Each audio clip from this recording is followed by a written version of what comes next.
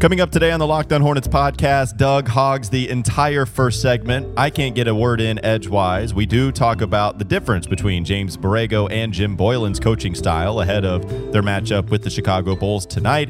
Hear ye, hear ye. There's also this. Yeah, you're like a sire in the royal court. Put some respect on that man's name.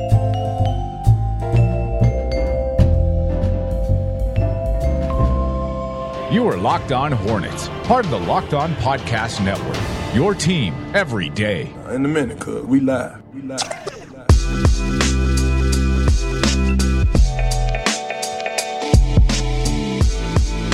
Doug is in rare form today. It's impressive, really. I mean, it's more so that it's Doug on steroids. We all know how Doug Branson operates on this podcast.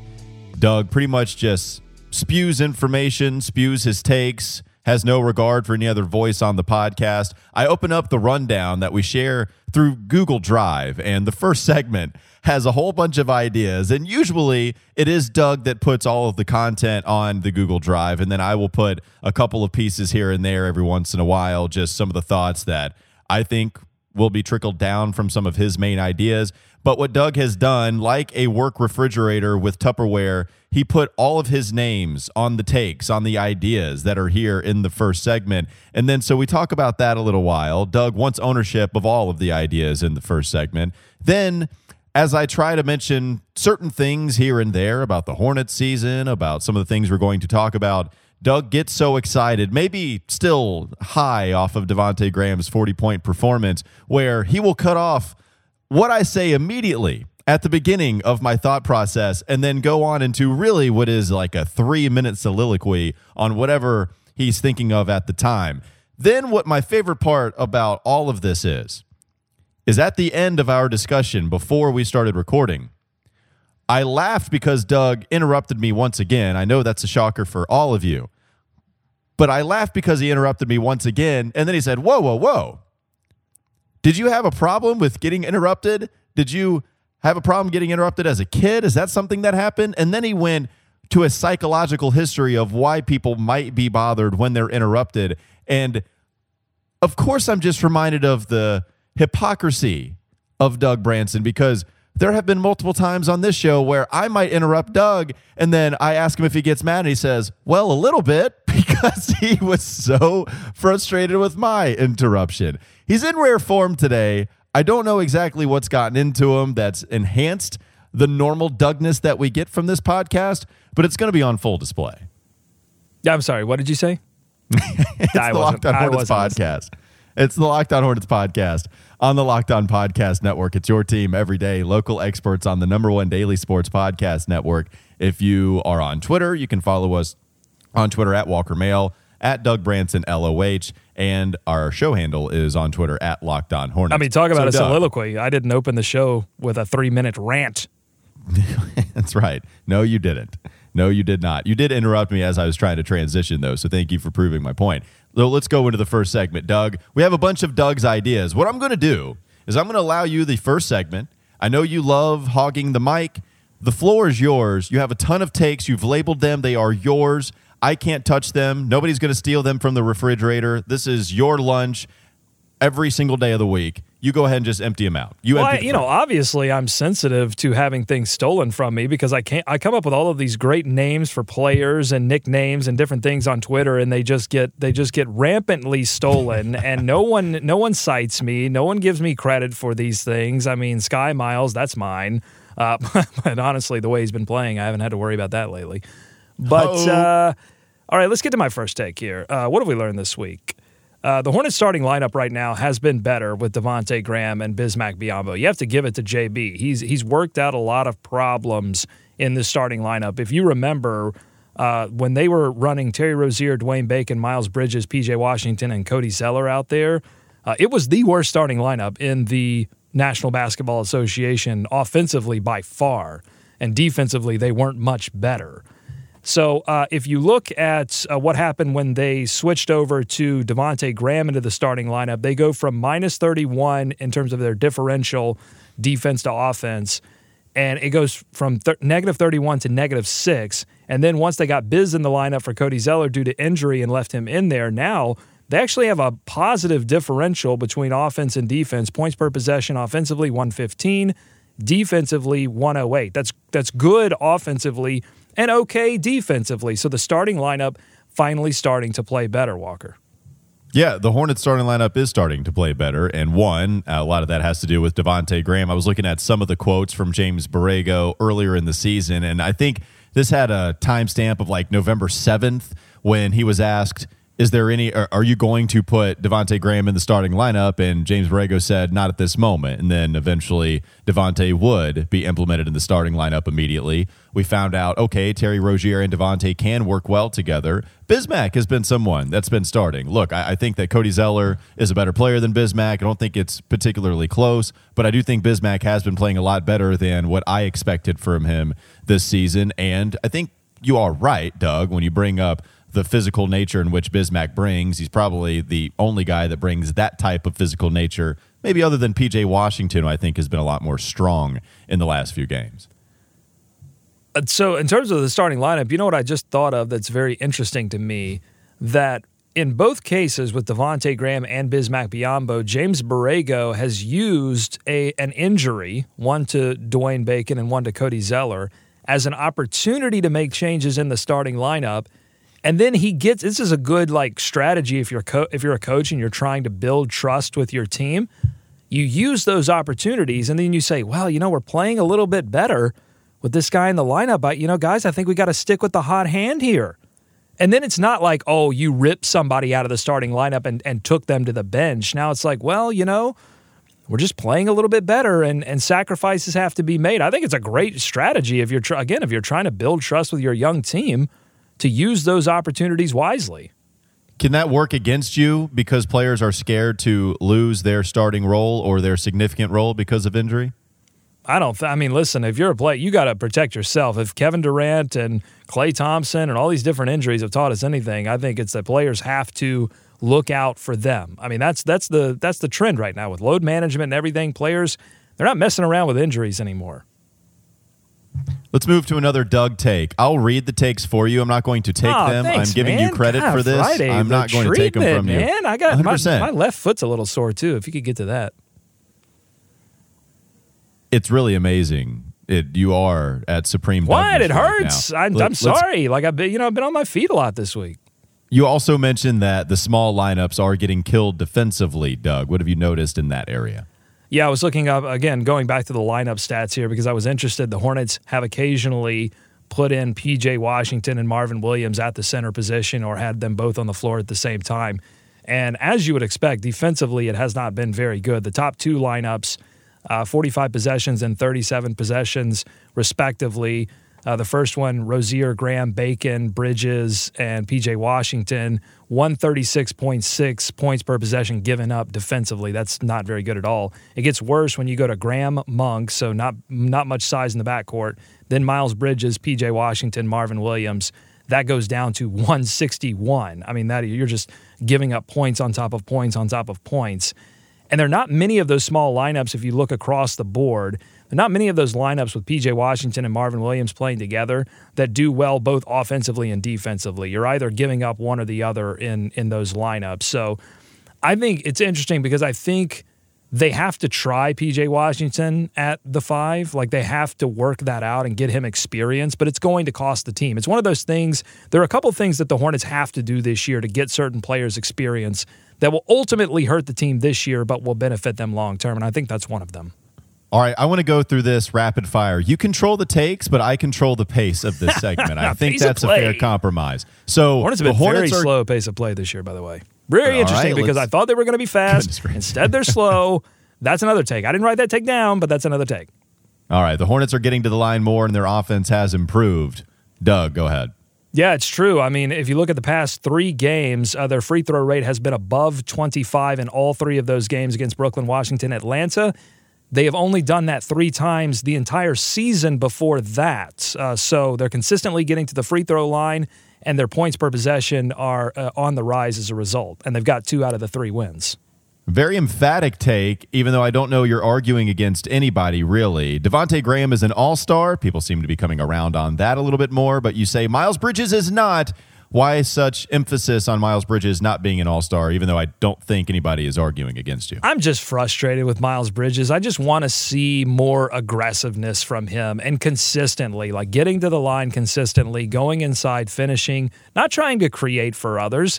That's what Devontae Graham is doing right now. That's what Terry Rozier is doing right now. We need physicality.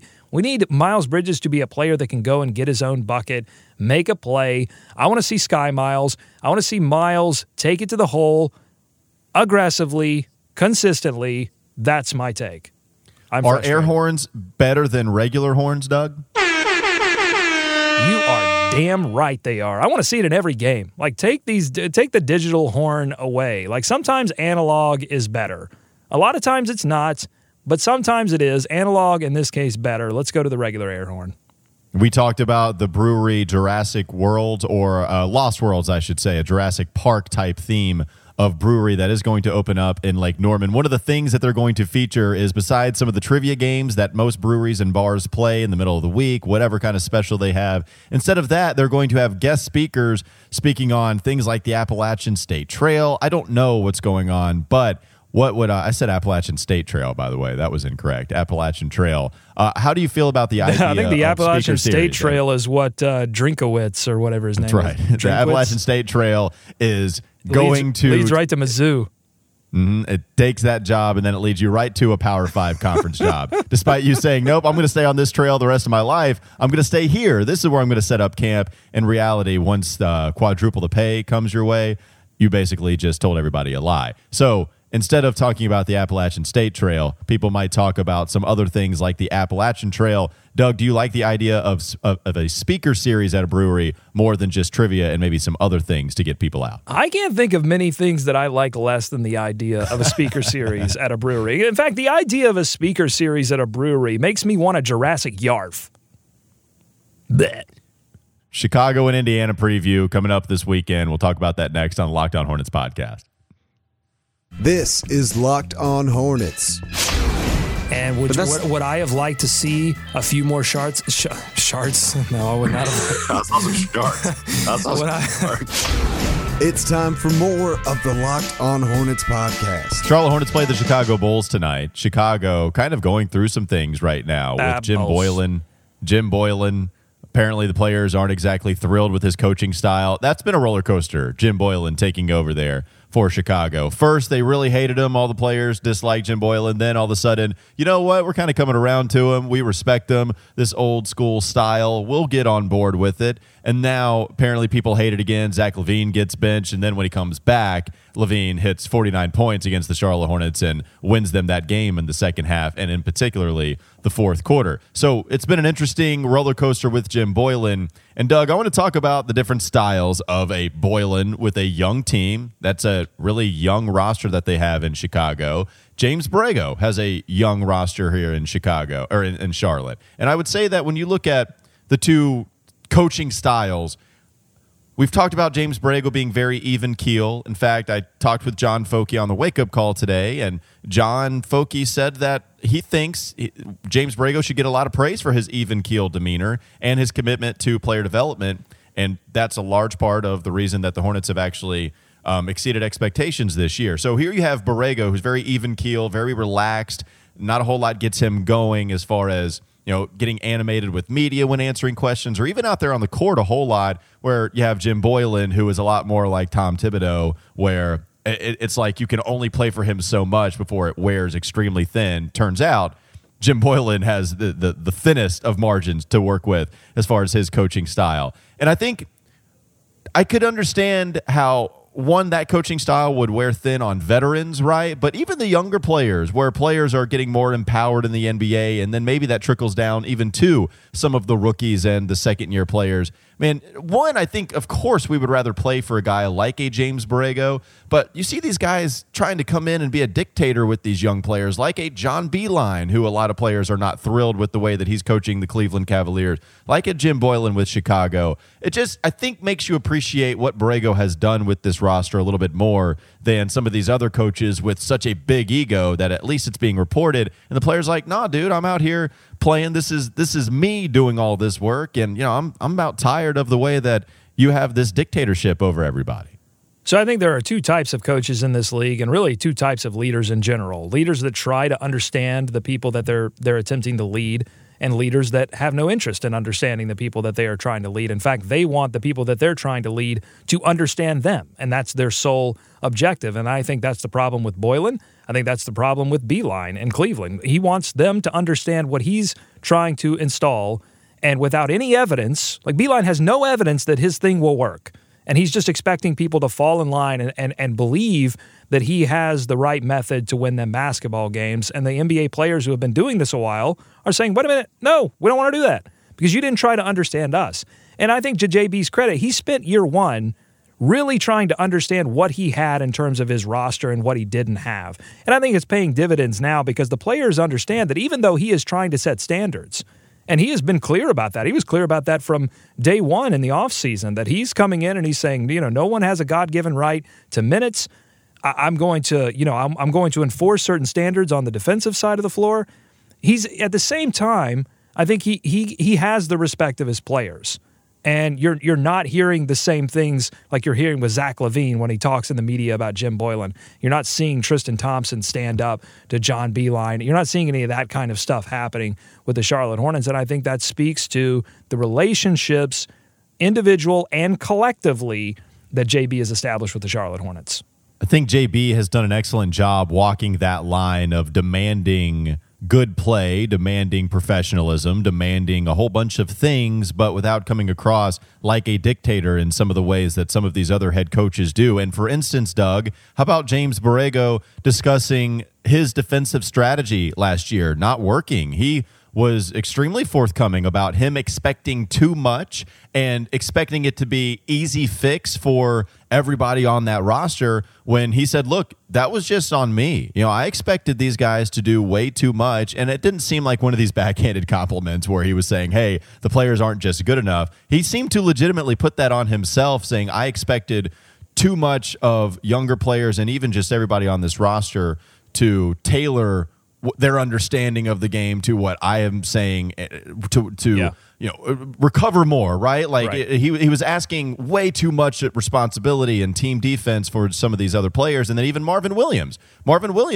you could tell when he was asked about that very thing, he would say, yeah, he probably did expect a little too much, but no, look, I appreciate James Borrego coming out and saying that, and he's learning as a head coach as well. Marvin Williams was very understanding of a first-year head coach trying to figure out what his place is as the head honcho on a roster. Now, not every roster has a Marvin Williams, so take that for what you will, but I do think Borrego has done an excellent job communicating with his players and trying to figure out exactly what works, and it seems like the players are extremely responsive to it. Well, I think that's an important point, Walker, that Borrego is gifted with a Marvin Williams. He's actually gifted with a Nick Batum. He's gifted with veterans that seem to be okay with standing back and saying, okay, young players, go ahead. We're going to stand back and let this transition happen. MKG took the money and then hasn't made a big stink. He stayed ready, and now he's getting rotation minutes. He could have just completely checked out and not been ready and not been available for the Charlotte Hornets. Instead, he was. So he's gifted with these professionals. And as much as fans like to criticize Nick Batum, would you rather have obviously you'd rather have a player that was worth the money. But if given the opportunity to have a player like Nick Batum or a player that's also playing like Nick Batum but also is causing all kinds of problems behind the scenes, I'm going to take a Nick Batum. At least we can ride with that until it's all over and we're ready to transition to the next phase of the Charlotte Hornets. And so I think that Borrego is actually, he has a really great opportunity here with the Charlotte Hornets because he has veterans that will play ball while he tries to develop players on the front end.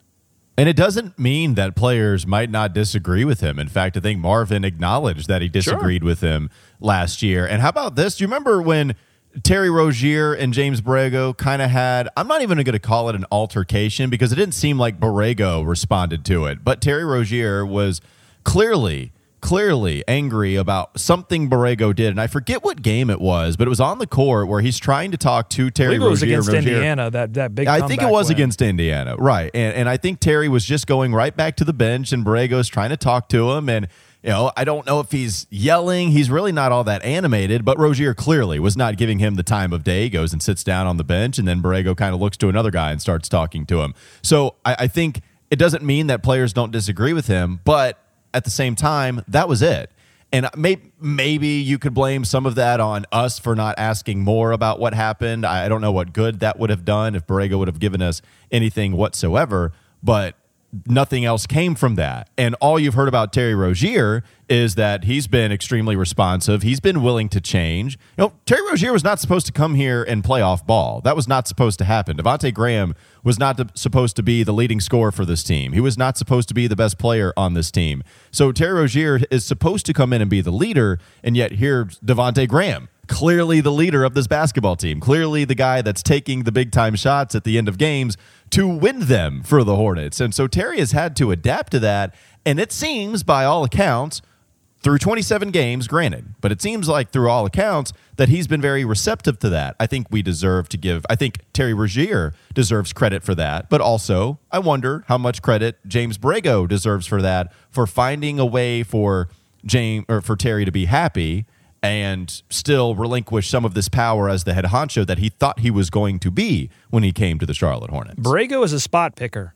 He picks his spots. He doesn't always go to the media and make claims about players not doing this or not doing that, or they are doing this or they are doing that. He's a spot picker. He picks very crucial moments. For example, I mentioned their free throw rate going up. And that comes directly after he made some comments in the media about them not being physical enough, about them not looking for contact. And so that's what I look for. I look for when a coach speaks, does the team respond? Because whatever he says to the media, he said to them probably more forcefully. And so this team is responding to what he's saying. So for the time being, he's picking his spots, and the Hornets are responding. And the fact that they can't be consistent about it is just a reflection of the fact that this is a young team, and they are going to ebb and flow. And so I don't take anything from that. But no, I think JB, another thing too, we've talked about his rotations in the fourth quarter kind of being all over the place. And I put it in the frame of a little bit of a criticism, but I think it might be one of those things that I mentioned in the first segment where you have to do certain things when you're going to be bad like this, and then hopefully be able to transition into a place when you do get good, where you can develop that rotation in the fourth quarter that's consistent. But right now he's riding hot hands, and I think that's good for a young team. It builds trust. It says, hey, listen, if you're playing well, if you give me 3 quarters of good play, I'm going to trust you in the fourth quarter to go out and close games, and the Charlotte Hornets have been able to do that. You look at Chicago right now; they can't close a game to save their life. You wouldn't know that from the last time the Hornets played the Bulls because they had that crazy comeback because of Levine. But this team is not a fourth quarter closing team, and I think that's a reflection of coaching. When teams can't close, to me, that's a reflection of coaching. If you follow Nada on Twitter at Nada the Scribe, he constantly reminds his followers and anybody else that will pay attention that it can always be worse. And then he'll reference usually that quote with a quote tweet based on something terrible that's happened with another franchise. The Cleveland Cavaliers might be that franchise in this instance where we have seen this week Kevin Love. Doug, I love both of these instances, by the way. Kevin Love takes an intentional 3-second technical foul because Darius Garland, who leads the team in assists, by the way, which is a great little wrinkle in all of this, who leads the team in assists at, I believe, 2.8 per game. No, I think he leads the team in missed shots, though, too. He's been terrible. Yeah, 100%.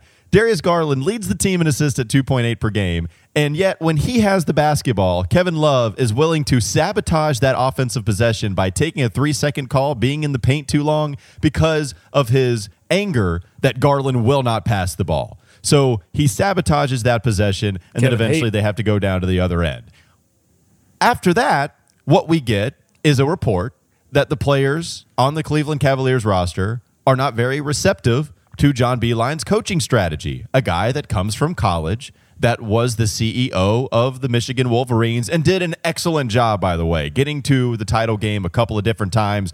I think one of the more underrated head coaches in college basketball. Taking that style to the pros, Cavaliers not exactly receptive to it. The greatest thing that I saw this week, Doug, perhaps that Kevin Love thing is second, but this is first, is Tristan Thompson. I don't know if it was a steal or whatever, but He goes in and slams it home, right? He has a two-hand slam, and as soon as he lands, looks directly at his head coach, John Beilein, and mean mugs the hell out of him. And then I think there's a breakage in the action. He goes to the bench, looks at John Beilein, mean mugging him the whole time, talking to him, clearly angry, and then Beilein kind of shies away, looks away with the tail tucked between his legs, and starts talking to another player. And that's after, by the way, they win this game, I believe, against the San Antonio Spurs. Tristan Thompson dunks it home. And to me, I thought that was hilarious, of course, after the report that the Cavaliers might not be all that receptive to Beilein's coaching strategy. Beilein was like one of those courtside fans who talks a lot of trash to players.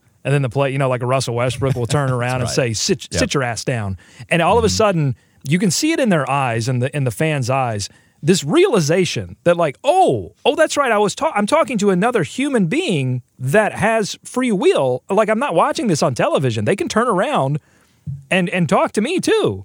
And that's what Beilein looked like. It's just the fear immediately seeping into his face. Like, ooh, what have I done? It reminds me of Batman when the businessman is talking to Bane like he's the one in charge, and then Bane rubs the back of his hand across his face and says, "Do you feel in charge here?" Like he's talking to the 6'10". Do you feel like you are in charge of the man that's 6'10" and 260 pounds, an athletic specimen? And then Beilein slowly realizes, oh wait, I'm a 70-year-old white guy trying to tell this guy what to do in an aggressive way. Here, let me look away because this isn't exactly going to go well for me if this gets physical. Beilein remembers Sprewell. Let me just tell you, Beilein remembers that vividly. If you're a Spotify listener, use Spotify Wrapped to show us your top Locked On podcast for the year. Take a screenshot and tag us at Locked On Live and the show of that Twitter account on Twitter, and we will share and retweet. Beilein's protecting the neck.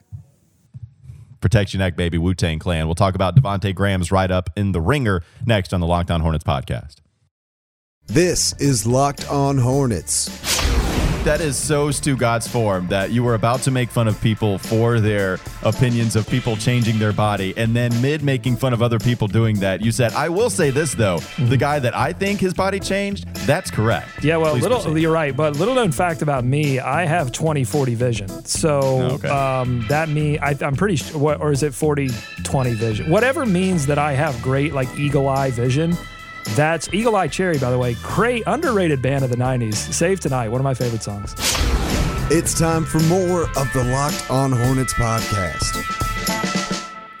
That's the most appropriate bed to play for today's show, the way that we open things up here. Last year, the Charlotte Hornets got quite a bit of national attention at the beginning of the season because of the way that Kemba Walker was playing. He was a topic on Around the Horn, with the topic being, can Kemba Walker win an MVP award, despite everybody understanding what the Charlotte Hornets record was likely going to be. At best case scenario, they'd probably sneak in to the 7 or 6 spot in the Eastern Conference, and eventually what would end up happening is that they would miss the playoffs. Could somebody on a team like that win the MVP? Kemba goes for 60. Zach Lowe is doing a write-up on him that is featured on the main page, not only of the NBA tab on ESPN.com, but the entirety of ESPN.com. The Hornets were getting a ton of play because of the way that Kemba Walker was performing. And I did not expect anything close to that this year, Doug, yet here we are, not to that level, but the Hornets are getting some national recognition. We know about Bobby Marks' tweet. We know about Kevin Pelton's tweet. But now we're starting to get a little bit more play than just these 140, 280 character things about the Hornets. Now what we're getting is full write-ups, just like Kemba Walker did on The Ringer last year. Devontae Graham does the same thing in 2019. So I don't know how to pronounce his name. Is it Paolo Uggetti? Is that right? Good enough. It's Hedo Turkoglu. He puts out an article. Everyone writing about Devontae says, quote, put some respect on Devontae Graham's name. Here's a little snippet of that article. This under-the-radar vibe that Graham carries. Hold on. What? The way you read that title cracked me up. Put some respect on that man's name. Put some respect on Devontae Graham's name. Here's a little snippet from that article. This under-the-radar vibe that Graham carries is not novel. He was originally a 2-star recruit. headed for a mid-major school before he broke out and got himself to Fog Allen in Kansas. And so it's perhaps no surprise that while most young players the Hornets have drafted in the lottery lately, parentheses, Malik Monk, end parentheses, have not panned out as expected. Graham has emerged with the fiercest appetite to prove he belongs. Also, the mid-major school that he mentioned there, that's Appalachian State, getting in a little bit of a tie-in weird situation with Jason Capel. Good riddance, Jason Capel. So Devontae Graham, well, I mean, not a big Jason Capel fan, huh? Do your research on Devontae Graham with Jason Capel and that whole situation. You know, somebody trying to talk about dictator, talk about CEO, trying to control dudes. Like, get out of here, Jason Capel. Loved you in the 2000 Final Four, but now, you know what? Love, it's all gone from Do you. not put respect on that man's name. Here, Devontae Graham. Yeah, you're There's like the article on the Ringer. a sire in the royal court. Put some respect on that man's name. Hear ye, Devontae Graham. Could he be an all-star? Put some respect on the man's name. Off with his head if you don't. Devontae Graham has been exceptional this year. He's getting some recognition nationally from the Ringer, Doug. Are you surprised? Look, of course, we're all surprised about the way that Devontae Graham. The answer to your question is yes. I am incredibly surprised. Goodness gracious. Where do you want to lead to, Doug? What do you want? It's remarkable, right? Here's the thing that I'm happy about. Yes, to answer your question, it is remarkable. I'm happy that the Charlotte Hornets drafted a 4-year player, a player that went to a big-time school and was one of the best college basketball players of his class. And he actually turned out well. Like the Hornets, we made fun of them for so long for targeting like the player of the year guys and the 4-year guys. And now they finally do, and it's in the second round, and it hits. And it's amazing. I was looking at this. This is a great stat for you, Walker. I'm going to throw a stat right in your face. This is from Cleaning the Glass. This is on-offs for Devontae Graham. So how does the team fare when he's on versus when he's off? Right now, on offense, the Hornets are 18.6 points per possession better with him on the floor than they are with him off. If I'm reading this right, that's best in the league. Like, that's the highest margin of offensive proficiency when he's on the floor versus when he's off than anyone in the league. That's crazy. No, Devontae it is Graham. crazy. My question to you. My question to you about Devontae Graham out of was nowhere. not whether you were I mean, he wasn't doing anything last year. He was not doing anything last year. He was timid. When he got on the ball, that's what we always said. Like, what is this guy doing? Is he ever going to be anything? Because he doesn't even want to shoot. It wasn't whether you were surprised whether Devontae Graham was impressive this season. The question was going to be, are you surprised that the Charlotte Hornets, yes, this guy is performing extremely well in a way that nobody expected, but are you surprised that the Charlotte Hornets, this team, is getting the type of national recognition? Like, would you expect, even with this storyline, that the Hornets with this storyline would be getting this type of national recognition? And I am still. Like, even with Devontae Graham doing what he's doing, it just seems like maybe it's just more so NBA Twitter, where we were getting the actual ESPN shows that air in the afternoon. We're talking about them last year because of what Kemba was doing. But I'm still surprised to see, and man, it happened so fast, Doug. You're right. 40 is a magic number because I think this is what birthed all of this. It really sort of disappoints me about that last Kemba year.